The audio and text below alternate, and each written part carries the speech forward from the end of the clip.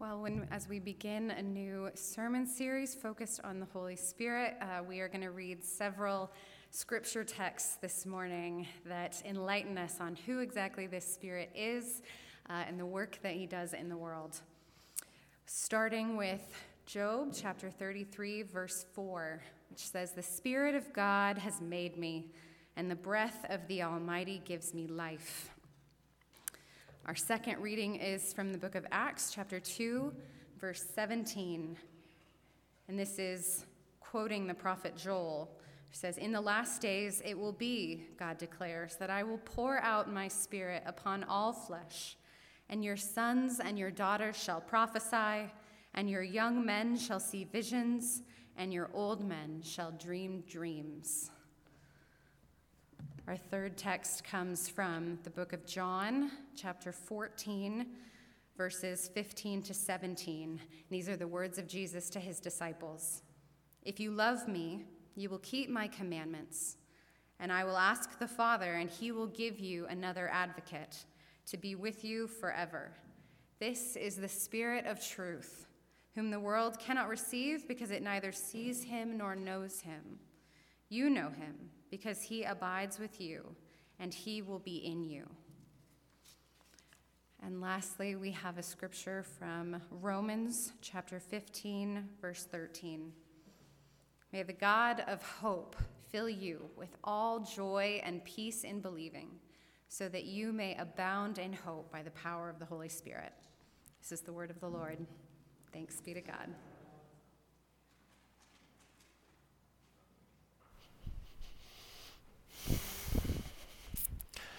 Well, as Bree mentioned, today we begin a three-part series of messages on the Holy Spirit. But before we get there, I'm really excited about the series. I want to share a little story about our church van.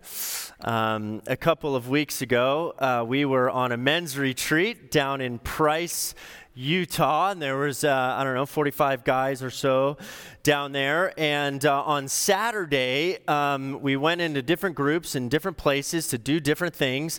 And 8 guys got in the church van and experienced a wonderful tour through 9 Mile Canyon. 9 Mile Canyon is this beautiful, majestic canyon that runs through there, and the petroglyphs and the rock art is phenomenal.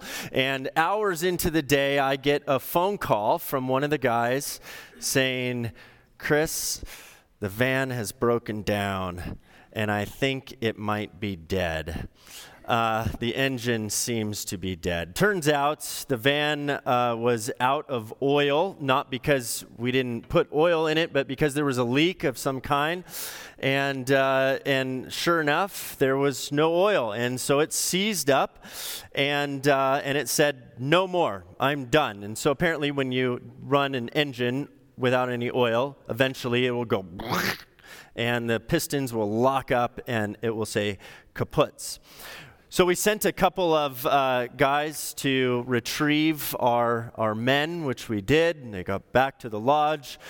We called AAA and had the van towed to the local Ford dealer, and so other than the expense, everything was fine, and we enjoyed the rest of our time together, and it was a wonderful retreat. As I was thinking about that this past week, and I was thinking who we are as Christians and how we live our lives as Christians, a lot of us sometimes can be like that Ford Transit. We have a lot of potential, but sometimes it's as though our engine has run out of oil, our relationship with the Holy Spirit has run dry, and we're trying to operate on our own power and on our own strength, and our soul runs dry, and eventually we just break down, and we say, "No more."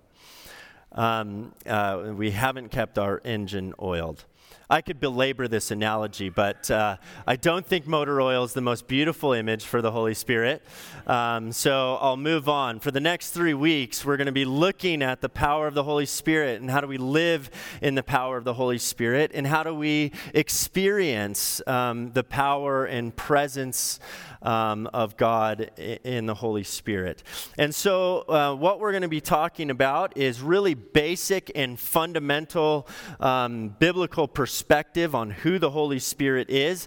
For some of you, this will be new if you've not heard this basic teaching on the Holy Spirit before, and it might be clarifying in some ways as well as mystifying.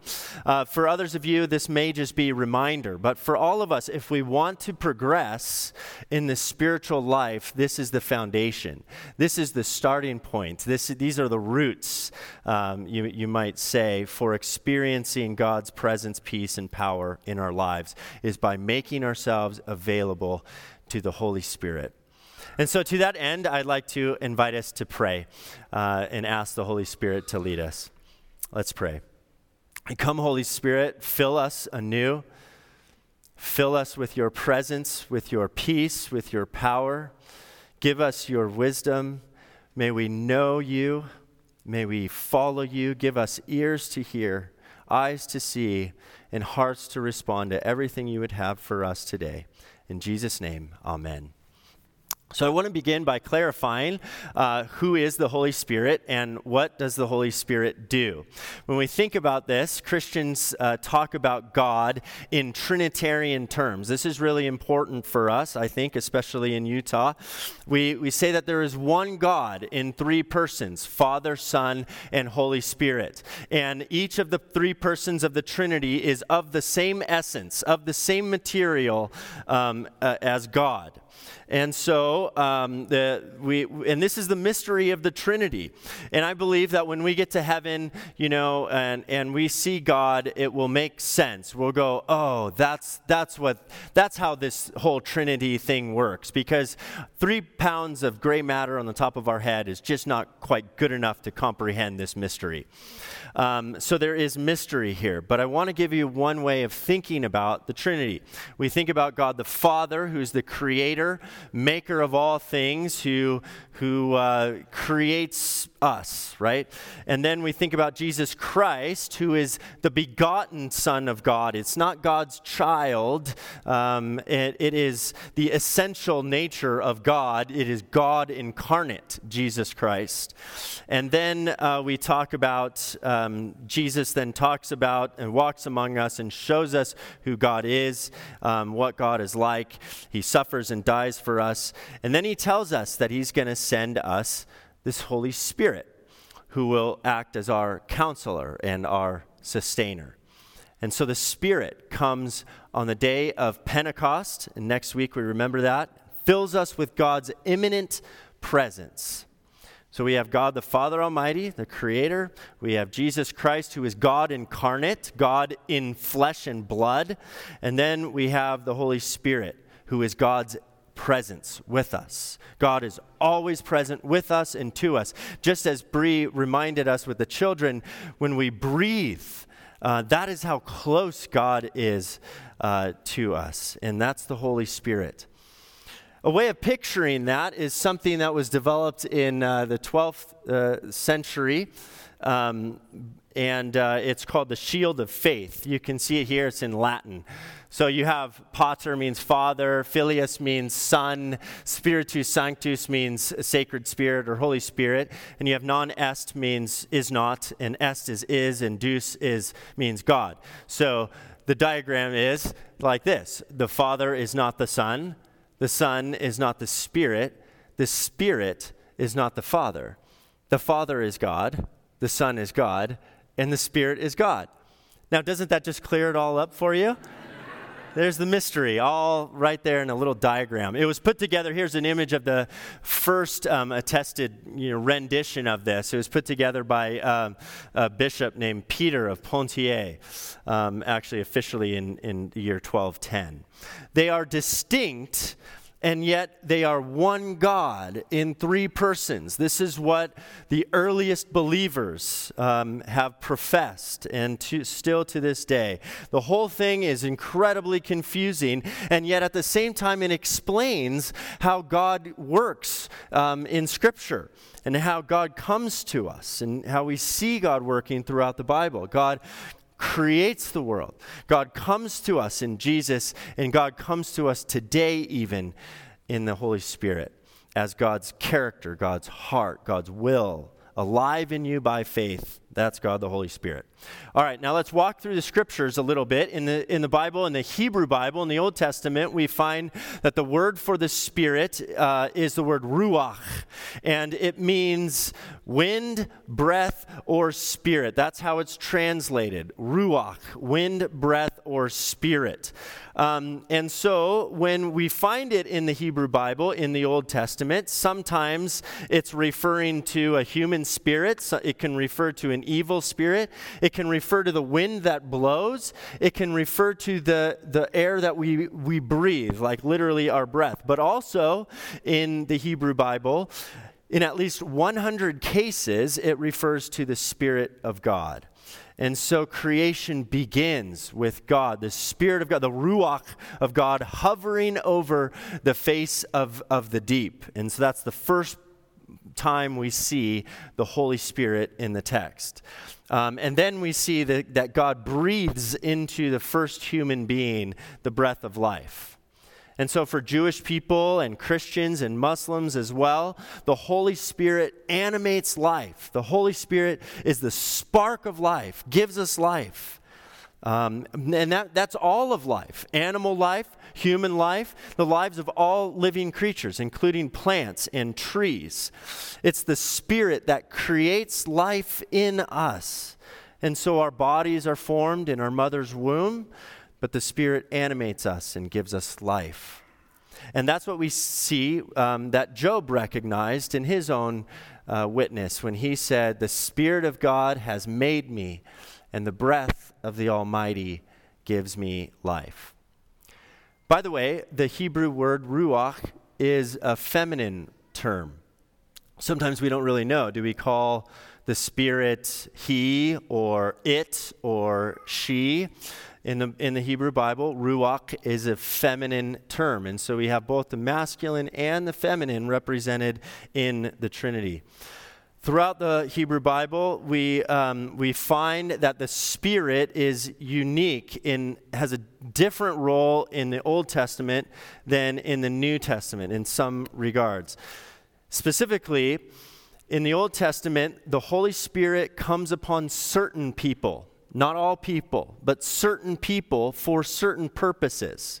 So the great warriors of old, when they're going out and God is calling them to fight some battle, to fight against evil or to destroy some evil enemies, the Spirit will come upon certain warriors and give them power and strength that they didn't have on their own.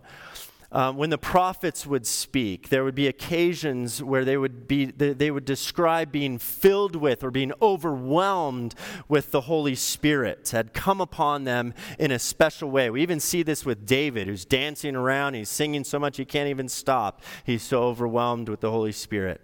And so that's why when Jesus quotes Isaiah 61, and he claims this for himself, this is with the prophet Isaiah saying, "The Spirit of the Lord God is upon me because the Lord has anointed me.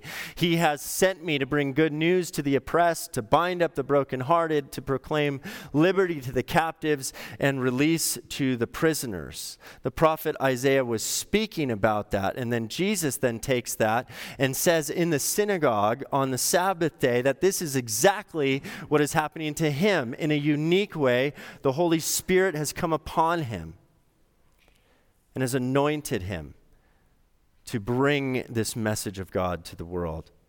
And so up to this point, before Jesus, the Holy Spirit would come upon certain people for certain purposes to carry out God's will.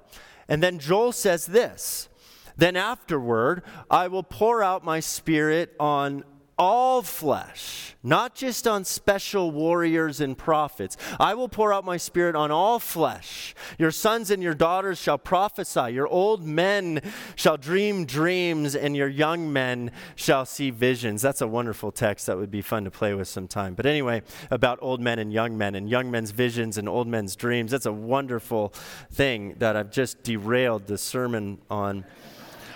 This picture of the Holy Spirit coming upon everyone, not just the special ones, but everyone. And so when we get to the New Testament, and we find that the Greek word for spirit is the word pneuma. Pneuma, pneuma, and it also means wind, breath, or spirit. And so some of you work with tools, and you might work with pneumatic tools. If you have an air gun, that's a pneumatic tool. And what a pneumatic tool does is it pushes air through into the elements and uses that air as power. So you can get more power using the pneumatic tool than with your own strength. And that's kind of what we find the Holy Spirit does in the New Testament. It fills the believers with power that they didn't have with their own strength. And so the Spirit empowers us, fills us with God's holy wind, God's holy breath, God's holy air, a great spiritual strength. The Spirit came upon Jesus at his baptism, led him through the temptations in the wilderness, anointed him to preach the good news. Paul then tells us that it was the same Spirit who raised Jesus from the dead. And so that means that if the Spirit animates us, animates human life, that it was the same Spirit who also animated Jesus' life. And what I want for us to remember or recognize today is that Jesus promised this same Spirit to all of his disciples, that this Spirit would dwell in them, would guide them, would walk with them, would work through them, would empower them, console them, comfort them, give them hope in the most unimaginable circumstances, and lead them to their salvation. Jesus promises all of this in the Gospels. But we so often fail to see it. We think, well, if I just give my life to Jesus and then I'll get my ticket into heaven, the rest of what else matters? Everything. When Jesus spoke in John's Gospel about the Holy Spirit, he used an Aramaic term that John then translated into Greek, and the word is paraclete. Pastor Bree read it, it was translated advocate in the reading in John's Gospel. But it's a compound word, so paraclete is another word for the Holy Spirit in John's Gospel. Parakaleo, para means to come alongside, and kaleo means to be called. And so literally the Holy Spirit is called to come alongside us, to every single one of us by faith. As we trust in Jesus, the Holy Spirit is right there coming alongside us. But how often do we actually remember this and are conscious of this? Paraclete is sometimes translated as advocate because it's also in the first century, a paraclete was actually a title. It was a person, it was a defense attorney in the judicial system. And this person would advocate for you and would defend you against your accuser, maybe when nobody else would. To think about the Holy Spirit as our advocate. Wow, isn't that a wonderful thing? Also in the first century, the paraclete was a helper. Someone who would help you if you're in distress. A counselor, someone who would come alongside and offer counsel and wisdom when you need to make a decision in life. Was also a comforter and consoler. Literally, someone who would be a shoulder to cry on. And then the Holy Spirit was even a companion, someone who would walk with you and suffer with you. All of these things were things in the first century around this term paraclete. And Jesus is saying the Holy Spirit is all of these things for you by faith. It's a wonderful gift. So now if the Holy Spirit is already, and I'm going to wrap this up, is already dwelling in us, as Paul says, as Christians then, well, why don't we experience the power of the Holy Spirit and the presence of the Holy Spirit and the peace of the Holy Spirit? Why don't we experience that on a day-to-day basis? Part of the reason could be that, well, maybe nobody's ever taught this to you before, and we just simply don't know that what the role of the Holy Spirit is and that the Holy Spirit is available to us. For others, it could be because it's sort of out of sight, out of mind. I know that's kind of my problem, is I get so focused on what's right before me that I can't really see with spiritual eyes. That's why Bree mentioned the breath thing. It's right there, but we can't always see it, and we tend to be focused on our senses.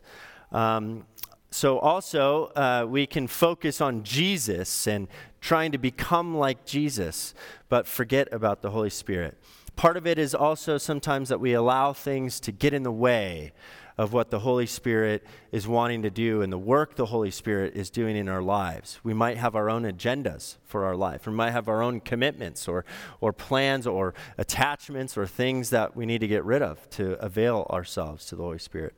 So if you're a follower of Christ and you believe you have the Holy Spirit in you, but you're not living according to the Holy Spirit or taking the time to be with the Holy Spirit, what that experience is kind of like this woman who is trying to go up the escalator in the wrong direction. You can actually, this was like a viral video. You can watch it on YouTube. So I know this from my own experience, not with escalators, but with life, about trying to go in the wrong direction, and everything just seems harder. It just seems like you're swimming upstream. You find life is harder because you're going against the way of the Spirit's leading, doing your own thing by your own power. But when we listen to the Spirit and we feel the Spirit leading us and working according to the Spirit, what we find is the Spirit starts to take over, and we can surrender more deeply and find ourselves in a greater flow in our lives. I love the prayer that Paul prayed for the Christians in Rome when he said this: "May the God of hope fill you with all joy and peace in believing, so that you may abound in hope by the power of the Holy Spirit." This is one of the greatest gifts of the Holy Spirit, is the gift of hope beyond hope. No matter what it is that we are going through, we might not even live through it. We might die. But there is a hope beyond hope that is given to us by the Holy Spirit that we can't find anywhere else in our lives. And that is an incredible gift. If you're feeling hopeless or afraid or weak or aimless in your life, could it be that the engine just needs some oil? And which of us doesn't feel that way sometimes? So how do we make ourselves available to the Holy Spirit? Well, it's not very hard. It's not very complicated. It's not complex, but it is challenging. It's hard. You don't have to plead and beg God to do what God already wants to do in your life. God wants to set you free, to be loved and to love.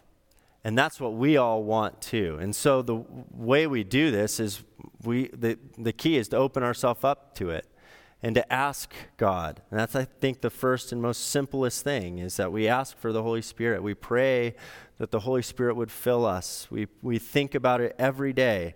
As we're praying to the Father, as we're praying to the Son, we also pray to the Holy Spirit, who is right with us.